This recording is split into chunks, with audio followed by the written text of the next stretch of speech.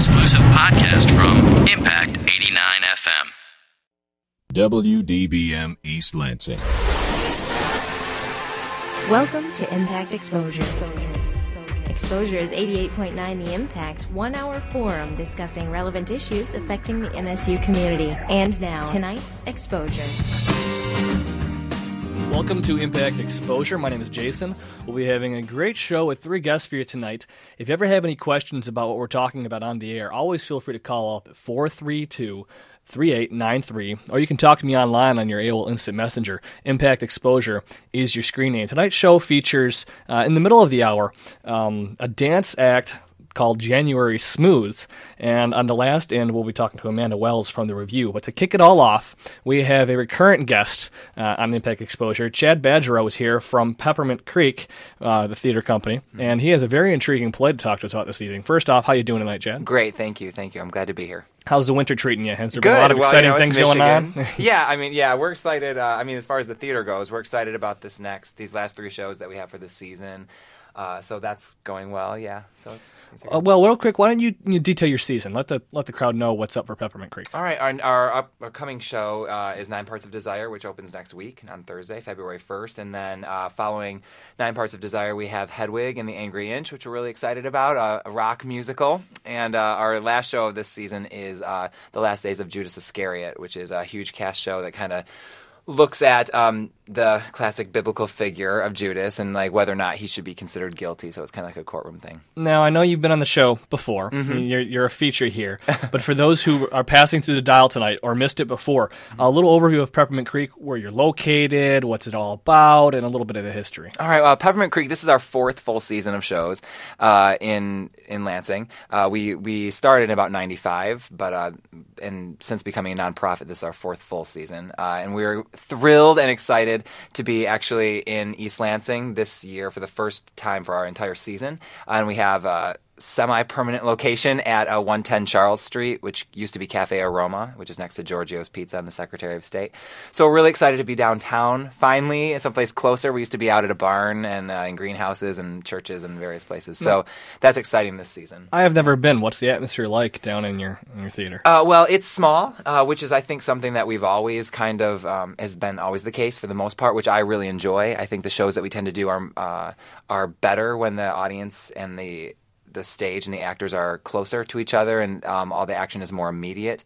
So, it varies right now in this new space, how many we can get in there. We used to, last season when we were out at Waldemar, we were looking at about 140 seats. Now we're probably around 100, but we're really excited about that because I think that's what's thrilling about theater, is to be that close to the action on stage. So. Do you fill those quite regularly? It varies. It varies on the day. It varies on the event. Super Bowl Sunday. We're like, let's see what happens. But we've been really fortunate that the Lansing audiences and just audiences in general have kind of embraced the stuff that we're doing, because we tend to do a lot of newer stuff that's a little more on the edge. I think the word controversial tends to get stamped onto the stuff that we're doing, and I don't know how I feel about the word controversial, but definitely I think it brings in the crowd. It does, and that's exciting. And I think largely, our mission statement, a large part of our mission statement being to address vital and current issues in our society today, which I think if that's controversial, I'm comfortable with that. And so I think it's stuff that, our plays are not always going to answer questions as much as pose more questions, which I enjoy. Well, the play you're here to talk about tonight, controversial may be a word. Okay. Definitely hot button in terms of what's going on in the world. Yeah. 9 Parts of Desire, from what I understand, and we'll let you do the real talking about it. This is a one-woman play focusing on really a woman's part in the Middle East and in Iraq specifically, right? If you want to go just kind of into the overview of what's happening with it. Absolutely. Well, the playwright, Heather Raffo, is originally from Okemos, and she now lives in New York City, and her father is Iraqi and her mother's American, and so right after the first Gulf War, in '93, she went to Iraq to see her family and to interview, and started interviewing women. And that became more of a 7-year, a little bit longer maybe, process where she was just interviewing and talking with Iraqi women. And through that process is where the play came from. And so in the play, there are 9 different Iraqi women, or there's a kind of a cross-section of women that the one woman in the show plays all these different 9 women. And so the play kind of comes out of those interviews that she had while she was in Iraq and her experiences there. And as well as like her experience too. There's a character in it called Just the American, which I believe is based very strongly on her. So that's kind of the thrust of it. And what's exciting and thrilling about the show is, like you said, it's hot button. But I think more importantly, it's not necessarily, we don't necessarily do plays for that reason. But because it's, I think that we tend to do stuff that to get people talking and specifically about stuff that is happening right now. And the war is such a big deal. But I think more importantly, the play is less about really the war and more about how I think we tend to clump the people of Iraq into one big clump and not think of them as individuals. It's a very, it's a topic I don't know anything about. Right. It's something that if I were to go sit down and say, I don't know much about an Iraqi woman at all. Right. Let alone anything. So she was over there for 7 years straight? No, not straight. I think just over a period of time, the various visits. And so... I mean, it was, and that's what's exciting about it is that you get to see a lot of different perspectives, a lot of different showing that the women are all very distinct and unique, but then also on the flip side of it are very much, like us as Americans too. And I think that's what's really kind of powerful about the show. Well, if you have any questions for Chad or any questions about 9 Parts of Desire, 432-3893 or Impact Exposure on your AOL Instant Messenger. This show, we say one-woman show. Does she have a supporting cast or is she on a stage by herself? By herself. She is a tremendous, tremendous actress that I met while I was an undergrad here at State, actually. Her name is Melissa Kuhlman, and she now is... acting and working in Chicago. And so when we chose this show for the season, I gave her a call and not really knowing how we were going to work it out because she's in Chicago and we're here.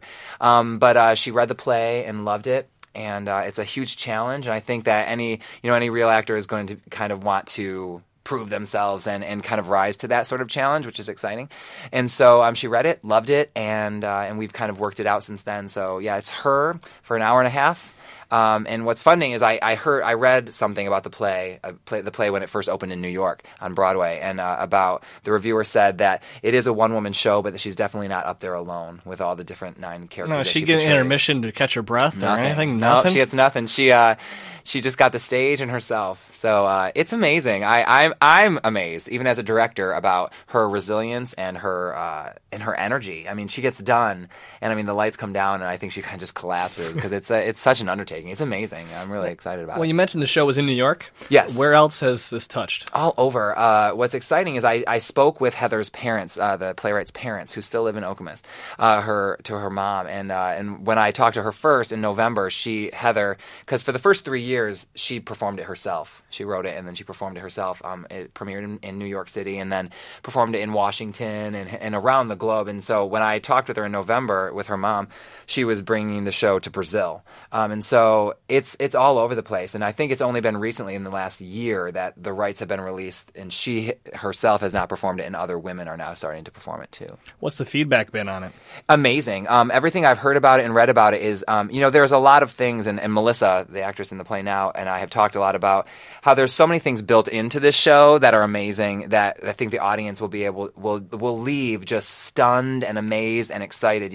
Whether it be the fact that one woman can be up on stage for an hour and a half and carry an entire show, whether it be that she can play that there are 9 different women so distinctly portrayed, I think tends to be a thing that audiences have been responding really well to. And then also I think the very sensitive and positive way that it puts both the United States, and fair way, I guess is better, the United States and Iraq. The play is not saying America, boo, or Iraq, boo, It's kind of, I think it's very honest, and it shows that, there are problems in both countries, and there are positive things to both countries. And I think that that's one reason why the play has been so widely and so positively embraced and accepted and celebrated is for those reasons. Because it's not, it's political, but not in a way that really takes sides, I guess.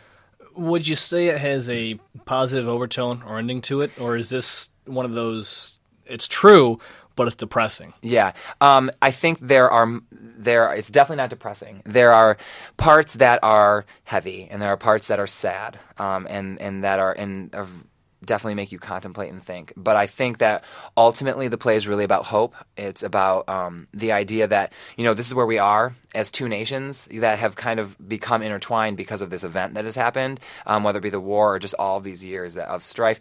And I think that, but I think that ultimately it's here's where we are, and here's what we've done to each other, and here's what's happened, but this is where we can go. And I think that ultimately, at the end, it's really more about hope, and it's I think also about resilience, about the resilience of America, but even more, I think, because that's what it's largely about, the resilience of women in Iraq and Islamic women and just their experiences. So I think that, it's definitely hopeful at the end. Well, I know Lansing is a large community for refugees and for people from the Middle East or from Africa or whatnot come here and have immigrated here. Mm-hmm. And we've talked to them before about food on the station and other kinds of things on this show specifically. And one issue I hear a lot about why there's such a misunderstanding in the Middle East is what they see of the American culture is a Paris Hilton, mm-hmm. or they see Fear Factor and people eating cockroaches and all of our big things. Mm-hmm. They don't necessarily catch something like this play.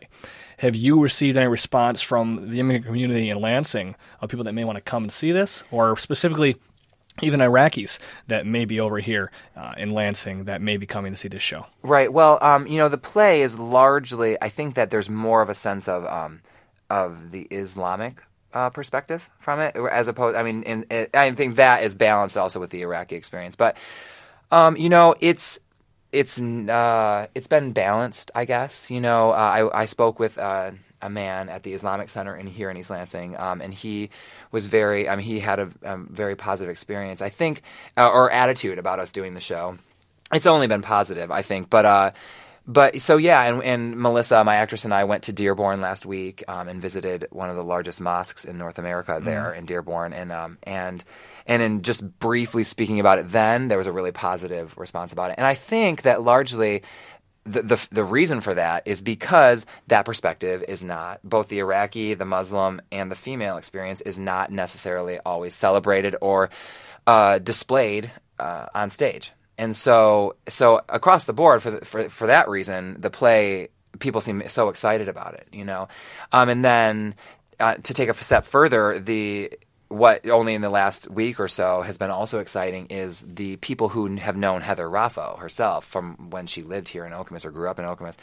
And the response of those people calling to get tickets has been exciting too, because I think that them wanting to come, if they haven't been able to see Heather in the show, they still want to come and support her in that play. And so that's something that's really exciting for us to be doing a show by a local playwright or a playwright who grew up in this area. No longer local, but and the people who are excited to support her. You'll be turning people away at the door. I hope so. Yeah. Can you tell us a little bit about Heather? Is this how many has she had before this in terms of plays that are getting this kind of exposure? I don't want to speak for that because I'm not as knowledgeable as I should be in regards to the plays that she's written. I think this is, if it's not one of her first, it's her first. Okay. But I don't know that for sure. What I do know is that this is, in researching her and in looking specifically at her website, this is the play that has brought, she's been a working actress far beyond this play and accomplished and has all over the country.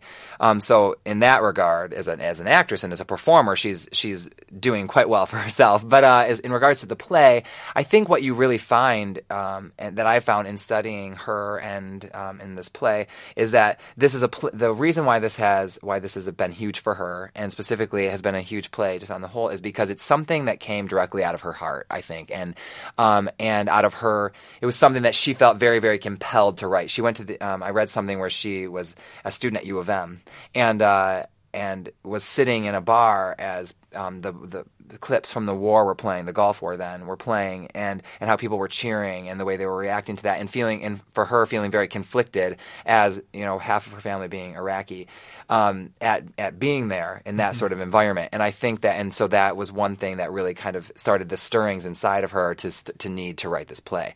And I think that is going to be the impetus for any great art, whether that be dance or music or theater, and it being something that she obviously was very, very passionate about and felt very strongly about. And I think that really comes out in the play, is her heart in that. Well, I'm speaking to Chad Badgerow from Peppermint Creek, and then 9 Parts of Desire is the play opening next Thursday. I know you said you're director of this. You want people to come see it, so you don't want to give away too much. Right. But a couple questions about the play itself. It is a one-woman show, but what is up there with her? What's the scene like, and is there any kind of off-the-stage help that she uses as cues or whatnot? Other than sound, there's nothing off stage. The stage is... Our set is built by our fantastic technical director, Genesis Garza, who is very detail-oriented, which is exciting. The show, the set is, it never changes in that. I mean, there are stuff that's hidden inside the set that kind of comes out that you don't know are there until later. But in general, it's... we kind of had to create a world for her where all of these 9 women could feasibly exist. So it's there's a lot of... Middle Eastern influence in regards to the design, a lot of mosaic and tile work inside of it. There's a river that runs through the middle of the stage that is used because the imagery and the metaphor of water and the river is brought up a lot in the play, and so that's right there that she actually gets in, which is really exciting as far as staging a show. But there's a lot of you see a lot of through the set, a lot of the degradation and a lot of the devastation that a lot of, I think, the architecture and the landscape in Iraq has had to deal with. So we're trying to convey that through the set. But it's largely, areas that we try to portray, but it never changes. How do you convey 9 different women through one actor in one play without, little intermissions or whatnot? Yeah, well, that's a good question. And one of the conventions that is written into the play is the use of an abaya, which is the classic female. It's also in certain circles and in various cultures called a sari, but the traditional garb that the Iraqi women or the Muslim women wear. That cover themselves, but in the play, it's just described as a large rectangular piece of fabric that is, and in the play it's used in different ways. So depending on how the woman is wearing it, like one woman will wear it just like around her shoulders, sort of like a stole, whereas like there's a doctor character that doesn't use it on her body. She actually uses it as like a prop, more as like a rag to clean up in the hospital, so to speak.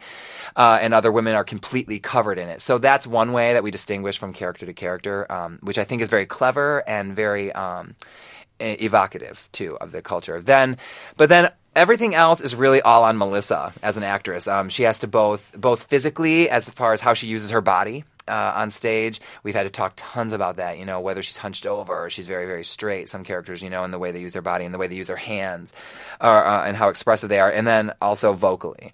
We've got like a character who's been in exile in Britain. So she's kind of Iraqi, but she's kind of got this hint of this British accent, whereas others there's a character who's a smoker and who's borderline an alcoholic, so she's got this kind of like gruff, like really kind of voice, and then there's an Iraqi girl who's very young and her voice is a lot brighter and more chipper, and so all that is all on Melissa in conveying emotion. And what's your biggest challenge as a director of this? I think it's what I wasn't expecting, but has been a huge, not a challenge, but a job, I find, as a director, has been to constantly encourage Melissa, because she has nothing else on stage to work off of, to understand if she's doing good or bad, and she's so thoughtful, but she's also very much like, she's working to constantly be great, which is, the sign of any great actor, I think. And so, but she's also very, how am I doing? How am I doing? And so a huge job has been reassuring her and helping her know that, like, I will not let her be on stage and look bad, So that's been a big job. But then the other thing is really, how do you make a one-person show exciting for an hour and a half, And so it's, how do I create stage pictures that are exciting? How do I keep her flow and her pace moving? So that's exciting, and so that's been a big job, and when I was half expecting and then also not expecting, and I've only discovered as we've started rehearsal. Well, it sounds like it'll be one of your proudest. I hope so. Yeah, I'll be proud if it affects people in a positive way. In every show that we do at Peppermint Creek, that's always kind of the goal, is like, are people affected in a positive way, and when they leave, have they felt like they saw something of merit, and are they still talking about it when they leave? And so, this show definitely falls into that category. I'm so proud of Melissa, and I'm really, really proud of the show and the production values, and really thrilled for people to see it. All right, well, Peppermint Creek, the theater company, once again, if you'd give us a location and maybe contact information for people to ask questions. They can they can call for tickets if they want. Can I put the number? Yeah, that's no problem. All right, yeah, if they can call to reserve tickets at 517-719-3887, or they can just go to our website at peppermintcreek.org. And that's how they can get tickets and find out more information. And our location is at 110 Charles Street, right in downtown East Lansing, next to Giorgio's Pizza and Secretary of State. And opens up next Thursday. That's actually February 1st. February 1st, yep. Jumps on you before you even know does. it. It's here already. It's going to run through the 10th, correct? Yes. Mm-hmm. All right, about an hour and a half. Sounds like a fantastic play. 9 parts of desire. One woman playing 9 women. Chad, thank you for coming in this evening and talking to us about it. Thank you so much. Hopefully it's a big success for you. Thank you. We'll be back after this quick break on Exposure with January Smooths and talk about a little bit of dance. You are tuned into Impact Exposure. You're listening to Exposure on 88.9 The Impact. For some high school students, school can be a dangerous place. A lot of gamers look at you as a gang member, too. For some, just being in school can be a struggle. I wouldn't go to school. I didn't care about what my mom said. My mom would tell me, like, what are you doing for yourself? You're not doing nothing. But despite all the obstacles, inside every high school student is a graduate. People look down on you if you don't have a diploma. I want to graduate because they say I won't. Go to boostup.org and find out how you can help a friend, a son, a daughter finish high school. Boostup.org. Brought to you by the U.S. Army and the Ad Council. For more variety than you'll hear on any other station, listen to the Impact Primetime, where you can find a different specialty show every night of the week. Tuesday nights from 8 until midnight, The Impact's Progressive Torch and Twang brings you the best in alternative country and grassroots music. Only on Impact Primetime. You're listening to Exposure on 88.9 The Impact. Phone lines are open at 432-3893. And now, back to Exposure. Back to Impact Exposure. Once again, a thank you to Chad for coming in from Peppermint Creek. You can check out 9 Parts of Desire starting next Thursday at the Peppermint Creek Theater. Now we're going to be talking a little bit of dance, some song, some story with Roberta Otta Mason from the LCC Dance and Theater Department, but she's also part of this great, I don't know what to call it, if it's a play or it's a concert. A concert. It is a concert, is what we'll call it. Well, how are you doing this evening? I am fine. How's the beginning of the new semester treating you? Just got into it, so we'll wait and see for another week or two. All right. Well, tonight we're not here to talk school, but to talk about this concert. Sure. Why don't you give us a quick rundown? It's called January Smooths. Mm-hmm. And for me, that opens up a blank slate. I don't know what I'm thinking of here, so give us a little bit of a intro. Okay. Well, the January part is obvious, and we chose January because it's the beginning of the winter season, theater season, right after the holidays, and we took that final weekend in January because it's a good time for people to start getting out. And Smooths comes from just sitting around thinking, we need a good title for this show, one that we can continue to use. And it was cold and just thought, s'mores, that graham cracker marshmallow treat. And then I just changed the R to a V and came out Smooths. So that's how the title of the concert came about. I began with my good friend Rosemary Edgar, who's a community artist. She and I have danced together in the past, and we said, we'd really like to do something together. And so we did 1 year, and then we started adding some students from LCC. I choose them from my classes, and every year it's a turnover of students, but it's always myself, Rosemary, and John McDonald, who is another community artist. This concert opens up when? It opens this Friday, and it will be Friday and Saturday at 7:30 in Dart Auditorium, and Sunday afternoon at 2 p.m.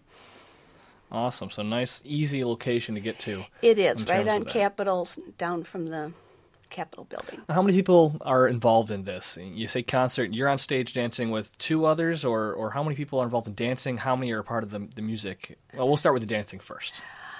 Okay. First of all, there's 7 performers. And Rosemary and I sing, and John, Rosemary, and I dance. John and I dance together. Then I have 4 students that do 2 dances separate from the other 3. So it's a collection of performance formats. So as an example, it starts with the song. Then the second performance is a poem that is spoken while people are dancing. then there's a song, and then there's a choreographed dramatic piece, and it goes on like that for about, I think we have 11 works on the whole program this year. Now, in terms of the music, is there an orchestra that is a part of it? This is recorded. Okay. Or we have, in addition to recorded music, we have a live pianist, because when we do the storytelling, that's all improvisational. Rosemary and I have cards that we go into the audience with and have them select the cards, and so the topic may be Humvees, and she tells an improvisational story about Humvees while the pianist is improvising music that's appropriate for that, and I'm doing movement. So none of this really is too overly orchestrated. It's no. Wow. No, the storytelling is not, but there is some very carefully crafted choreography that in other pieces. So if you've been to a regular dance concert, and seen somebody, do like a 5-minute work to recorded music, you'll see that as well. Well, that certainly brings up a point. Okay. I'm not a dance concert expert in any means, and we certainly may have listeners out there. And if listeners have any questions, 432-3893, you can talk to Roberta. If this is my first dance concert, what kind of atmosphere is this for me? What's the time length like, and how do I engage with you as a listener or a viewer of it? Okay, those are really good questions. This is a relaxed atmosphere. We like to get the audience involved. So as I was describing earlier, we bring those cards out for the storytelling aspect of it. It is an 1.5-hour program with no intermission, and we keep it moving along very, very smoothly so that people can enjoy it in a relaxed manner. So we have a performance. We take a few moments so people can absorb what's going on rather than bam, bam, bam, bam, one thing after the other, and you're going, ugh, what did I just see? I've seen 6 things in the last 20 minutes. What did I see? We like to take our time in between, so we make a shorter program and just for an 1.5 hours so our audience can relax and watch and get their own interpretation of what they've just experienced. Not bad. What kind of event have you been a part of before that may relate to this? And are you going to expect a great response from this? Well, we've had good response. This is our 4th year, and this year we have moved into Dart Auditorium, having been in Old Central building on the LCC campus, which is now gone. They took it down, and this puts us in a more formal atmosphere. And last year at Old Central we overflowed. So wow, that is a good outcome. Yeah, we get good turnout. It is a concert where it's a complimentary concert. There's no charge for it, and so it brings people out. It's a concert that children of upper elementary through adult would enjoy. So we have a good turnout, and we invite anybody that's interested in art, music, dance, song to come and experience January Smooves. You said you bring 4 students from Yes. your classes into this. Mm-hmm. I'm going to anticipate you have more than 4 students over at LCC. What's the selection process like? And this must be a big thing for these students. Actually, I keep it quite...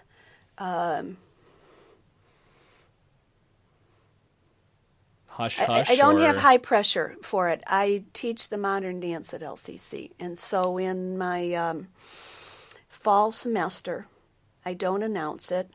I just watch who's in my modern dance class, and if I find somebody that moves clearly and steadily and is willing to be creative, because that's part of my curriculum, then I say, okay, maybe they would like to join us in January Smooves, and I start with the students in early November. I always give something that's relatively easy to work through in about 8 weeks. Now, can you talk about the pressure of doing improv dance or improv story? Improv is a skill that we see brought up on Exposure here quite often, whether it's a comedy group or musicians. Bringing those elements together, what kind of pressure is that for a performer? Well, you can't just get out on stage and have never done it. It becomes mush. And there are improvisational tasks that a dancer can practice in a rehearsal space. So as an example, one of the pieces is called 8-to-1. And the dancers have practiced this over and over again. And every time they do it, it looks different. But the movement task is to start out getting from the corners of the stage any way they choose and be at an agreed upon location in 8 counts. Then they have to go away and come back in 7. And go away again and come back in 6. And every time they come back, they have to have some sort of a group arrangement that's aesthetically interesting to look at. So they've also experimented with what we call in dance levels, low, medium, and high. And then we have some interaction using negative and positive space. So there's always some movement task going on that the dancers have worked with quite a bit before we go to performance mode. Now, when I think about improv, one of the exciting things about improv is there's always a chance for disaster, I think.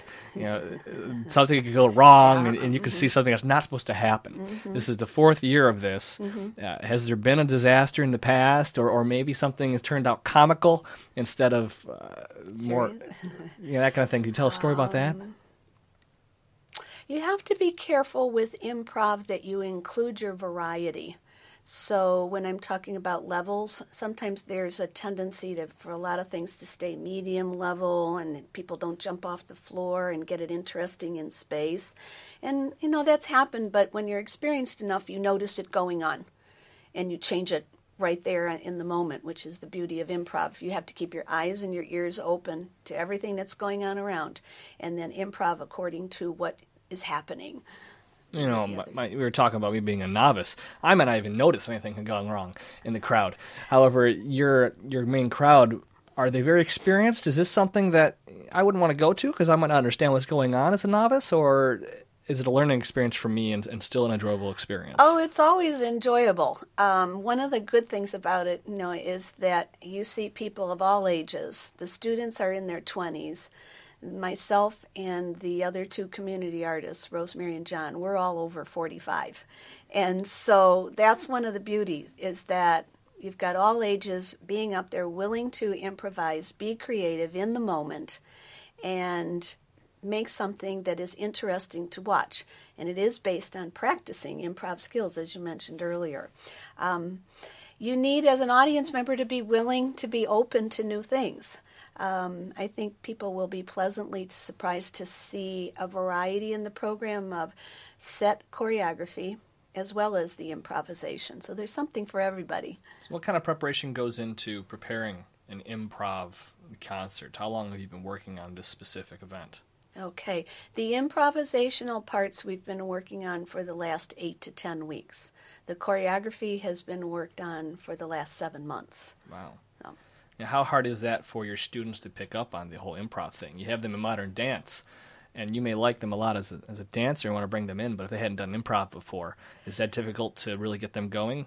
That's why I select them from my modern dance class, because my modern dance class includes a section every class that is creative work. Oh, so perfect. They've got some experience before I even ask them. Perfect. And they know what they're getting into first. Excellent. Well, just to recap real fast, we're talking about January Smooths with Roberta. It's going to be at the LCC Dart Center this Friday and Saturday. There's 7:30 starts on both of those? Yes, Friday and Saturday. And it runs for about an hour and a half? Yes. Awesome.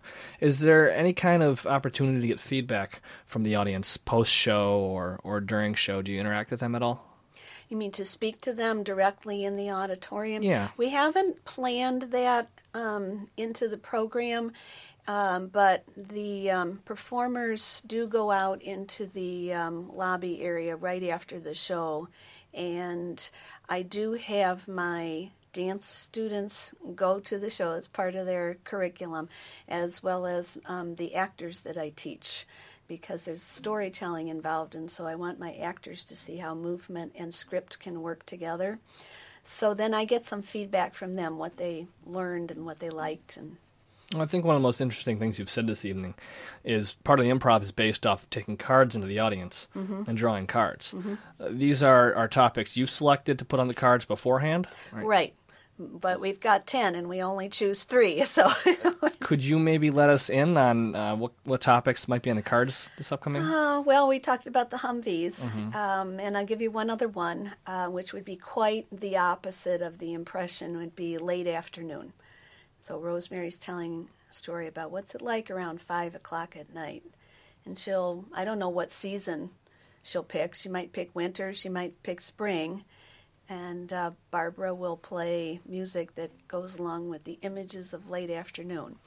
And I get a little laid back and easy going with my movement. Fairly wide open differences between talking about a Humvee and Right. going into the seasons and yeah. and whatnot. Are there, is there a little hope that you're going to reach, 6 at least of these 10 over the 2 different nights? What happens for you if you get the same topic on 2 different nights? Are you going to take the same approach each time, or are you going to mix it up even?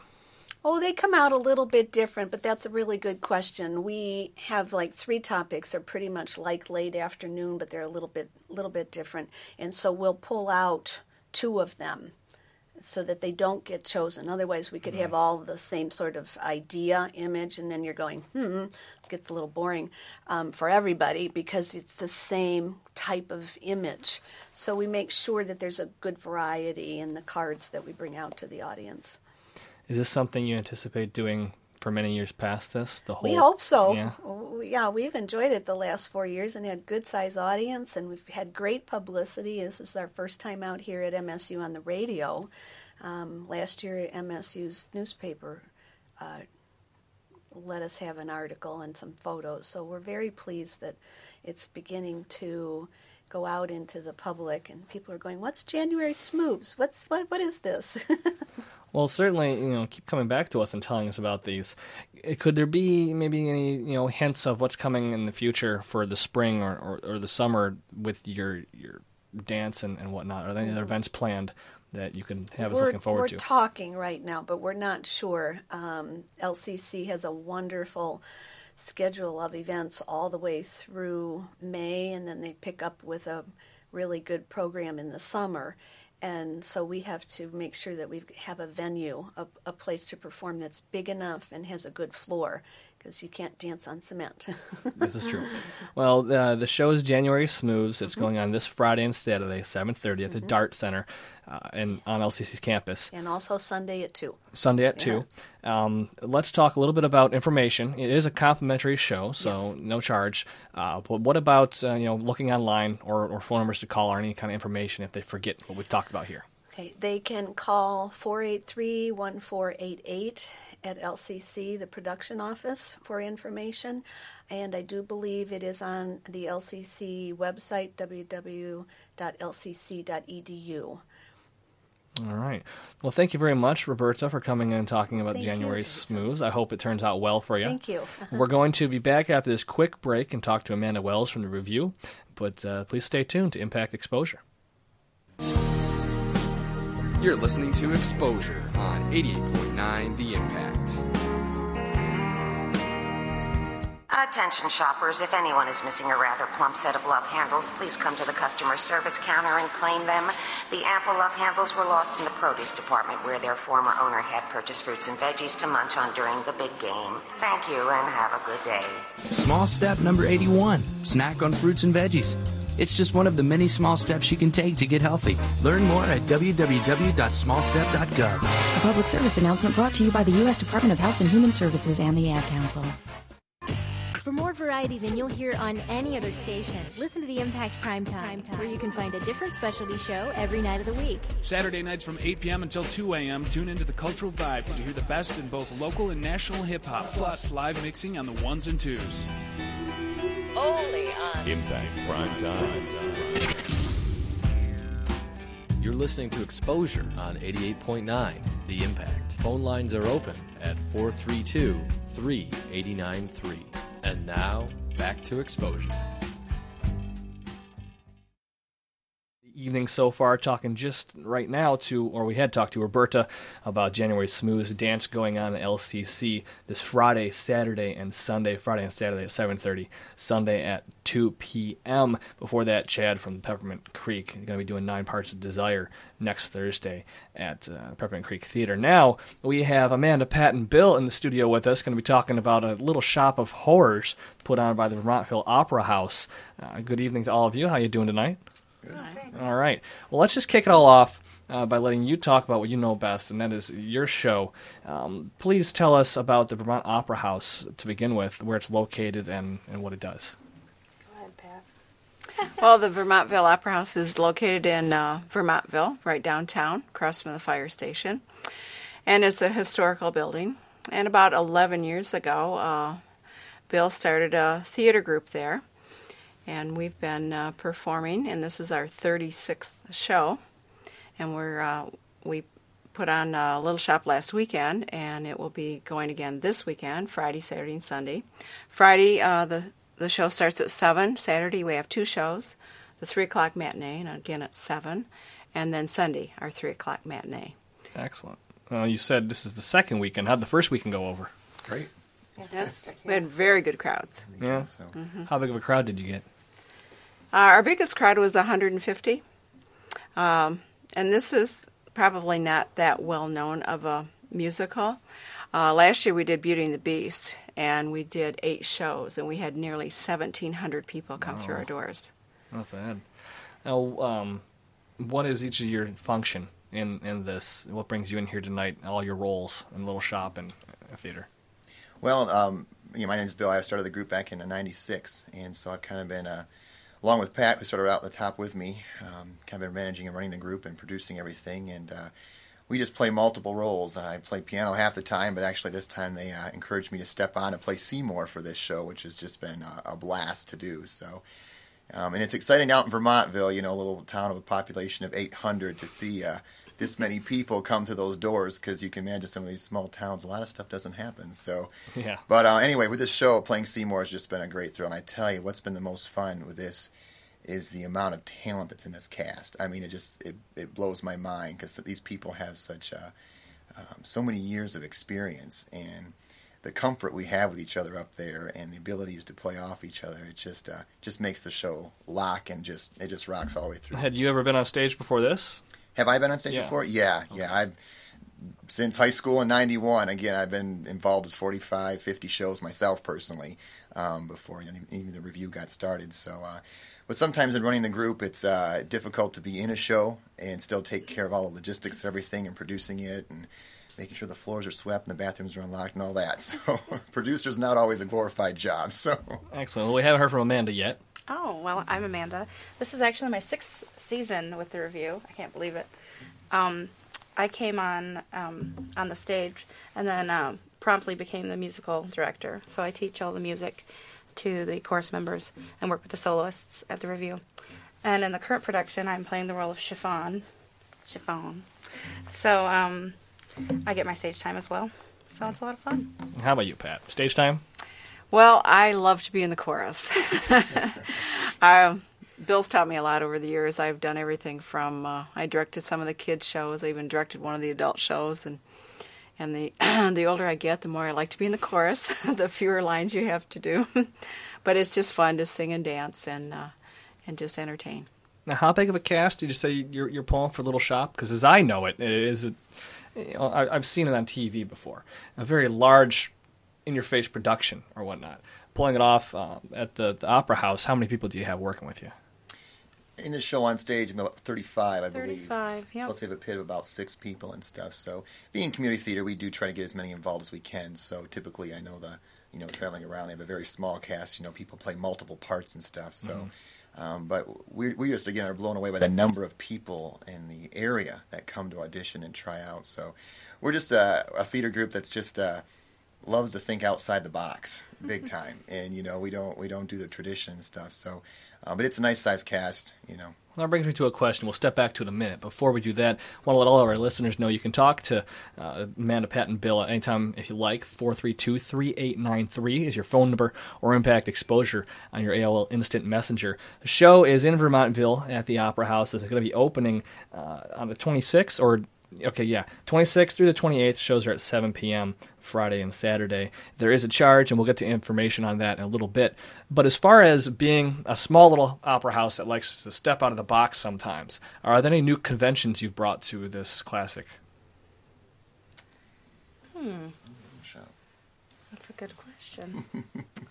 I think that the overall interpretation is not too far out of that box, but what we have to utilize at our facility is where we mostly need to be creative. We have a very small space on stage, which is a blessing and a curse.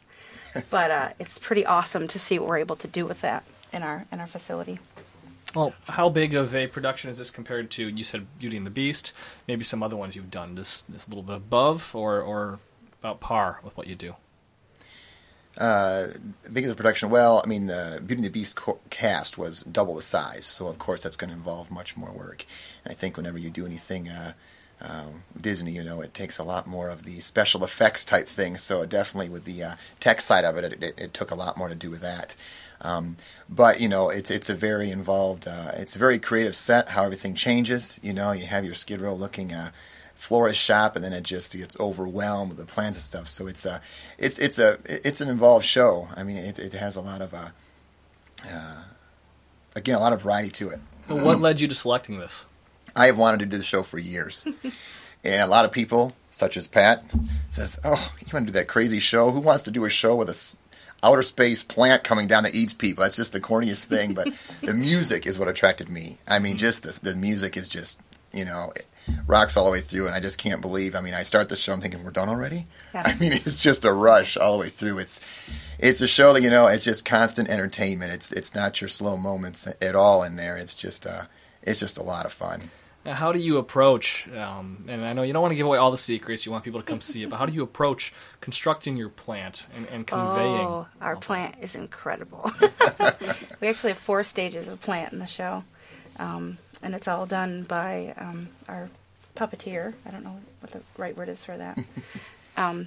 His name is Nate Rutt, and he, from stage 1 to stage 4, is puppeting the plant, and it's incredible. I mean, the plant does actually eat people. Well, and it's very realistic and pretty fun to watch. So, and we rented it from New York, so it's Bill, you said it was probably the best prop we've ever rented. I've unpacked many props, and I opened this thing up, and I wow. I mean, this thing was nice. I mean, the creativity of it was very nice. Well, we have our host Karina of Torch and Twang next hour is saying she played Audrey in this in future or past renditions. She could hop in and we could sing Suddenly Seymour. There you go. I'll sing back up. She is an attention grabber. I'm sure she would absolutely love that. Well, let's talk a little bit about the music of the show. Those people that are not familiar with it, and myself, I've only seen it on TV in passing as it was done. Was it Nathan Broderick who did it on TV? I can't even think. Rick Moranis. Rick Moranis, okay. Back in the 80s. The music, you've called it in your face and fast and moving. Could you classify, maybe for somebody that's listening and is intrigued, what would pull them into the show? Talk about it a little bit. You say just it's a doo-wop style. Yeah, it's a throwback. I mean, if people who enjoy, I mean, I know that for a lot of musical theater novices, people who aren't as familiar with musical theater, they all love Grease, and I think that in a lot of ways it can be compared to the music of Grease. It's very fun and upbeat. There's a lot of really tight vocal harmonies that are really fun to sing and to listen to. So what I've enjoyed from watching the movie, and then my first time actually seeing it live here at the Wharton Center, was you can tell from the movie to the show the different songs they added in there, in the theatrical style of those new songs. So you really have a variety of different style of music in there, which is just fun to have. I mean, a little bit for everybody's taste. That's true. I do like the adage of Grease, it's just an outer space alien instead. that becomes a part of the cast. For the chorus, what have you done in terms of selection, and what do you look for in people in terms of their vocal range and ability? Well, I'm going to turn that over to Amanda. She's our music person. Well, the review, we like to think that we can set ourselves apart a little bit because energy is our biggest focus. So it's not necessarily about vocal perfection, but it's about having great energy in your singing and your approach to singing. So that's probably the main thing that I would say we look for. And you do have to be able to carry a tune, but other than that. This is a show that we can probably classify for all ages, correct? Mm-hmm. All right. Now, your ticket information is available on a website, right?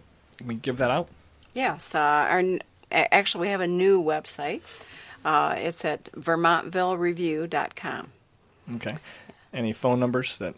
Yes. If you want to make reservations for this weekend, you can call 269 367-4455. And we probably recommend that you make reservations this weekend because they're It was really so big in. last weekend. Everybody's going to come see this. It's going to be a good. Now, where exactly, again, if you give us an intersection address? Well, if you're coming from Lansing, take the Potterville exit and get on Vermontville Highway and go west, and that will take you right into Vermontville. And you come to a four-way stop and turn left, and you're right in downtown Vermontville, and we're right across from the fire station. It's the tallest building right in Vermontville, so it's real easy to see. Great. Well, one thing I like about a play like this, when it's as fun as it is and it has challenges like plants and whatnot, my friends that are part of theater departments or something always say, that was such a challenge, but it was rewarding for me. What, in each of you are going to answer this, what did you anticipate as the biggest challenge of this, and what has been most rewarding so far? Starting with you, Bill. The biggest challenge, I think, was the plant, because it is it's a main focus of the show, and that was one of the things. If I could not get this plant to rent it, it's a prop that you need talent to build. And so that was the biggest challenge. When that plant got here, okay, now what do we need to adjust? Getting the plant on and off stage, and again, you have to see our availability of stage space to understand what I mean by that. So some walls had to be adjusted and hinged to properly move these big 7-foot plant as the largest one on and off the stage. Mm-hmm. So that was at first my challenge, thinking, okay, what's going to happen here? And then when Nate actually crawled in that thing the first time, we're thinking, whoa, what kind of size person do you need to run this thing? I mean, this thing's huge, and to lift this thing up, it is heavy. Rewarding. Again, it has just been a thrill for me to work with the talent that's in this group. I'm, again, doing my 35th show with the review, and, again, being involved in 40, 50 shows, I can say this is probably one of the tightest groups that just, someone hits that chord, boy, just sends tingles up your spine. And you get that so many times in this show with this group. And also for me as a producer, I mean, my whole goal is to bring theater out to an area that doesn't have it. There are some, theater can be expensive. Anything can be expensive. And that is our goal, really, of our main core of running the group, is to give good theater, really good theater, to people in an area and not be charged an arm and leg for it, And that is our focus, is to really bring that to people. And so it's a joy and encouragement to me to see people bringing their families that wouldn't have the opportunity to do that. And, again, they have a great time. So, excellent. Pat? Well, I really didn't want to do this show, but I've fallen in love with the music. I even catch myself humming the tunes in the morning. The neat thing that I really like about our theater is the family atmosphere that we have. Most of these people we've worked with for quite a few years. Some of these kids are in high school. I had them in the children's theater. And we just have neat relationships. And so many people who come to see our shows will say, you look like you're having fun up there. And you know what? We are, because we're all great friends. We're really like family, and we just have a wonderful time. Before we go to you, what's the youngest cast member you have on this? Probably junior high. 14 years old. Wow. She just turned 15 opening weekend. Excellent. Oh, that's right, yeah. Now, in the spring and May, we always have a children's show. And that's just for 4th through 8th graders. Bill started that back in 98. We wanted the children to have some kind of training and experience in theater. But we didn't want to conflict with the high school, because their theater program is for 9th through 10th or 9th through 12th grade. And we have just seen these kids love theater. They get the training, and by the time they get into high school, they're great on stage. Last year we had just over 100 audition for Aladdin. So we're anticipating our spring show. We're doing Dear Edwina Jr., first 2 weekends of May, and auditions will be March 5th and 6th, but just for 4th through 8th grade. Excellent. So the Opera House is thriving. Mm-hmm. Well, we'll get back to you, Amanda, let you tell your little piece. Your biggest challenge and most rewarding. My biggest challenge and my most rewarding ended up being the same, which is coming from a little different place than Bill and Pat, because my biggest challenge was actually the trio. Because in the show there's a trio of women who are sort of the seeing all narrators of what's happening on stage. And they're pretty big shoes to fill for people who've seen the movie. They're pretty cool. So learning the trio music, being in the trio myself, and also teaching the trio music to the other two members and trying to make it really gel and sound just really great. There's so many opportunities in this show for everybody to just have those moments, like Bill said, they're just, where you get chills because the way it's written is so fantastic. Howard Ashman and Alan Menken did a great job. So that was both for me, because I feel like, we finally got there, and when you get there, you're like, yeah, that's it. And we feel really good about what we're doing on stage now. So excellent. Well, it's interesting talking to you in the middle of, you had one show last weekend and one coming up. What last weekend was really, really great, or maybe something you have to adjust for this next weekend? Or did it just run perfect? The plant had some malfunctions. Yeah. The plant's comprised of a few straps which hang around the neck, and I know on our little curtain call, all of a sudden the plant took a nosedive and one of the straps broke. So that's on the schedule tomorrow, is to fix that strap. But, excellent. Again, we just had a great time. I can't think of any thing of changing or anything of that nature.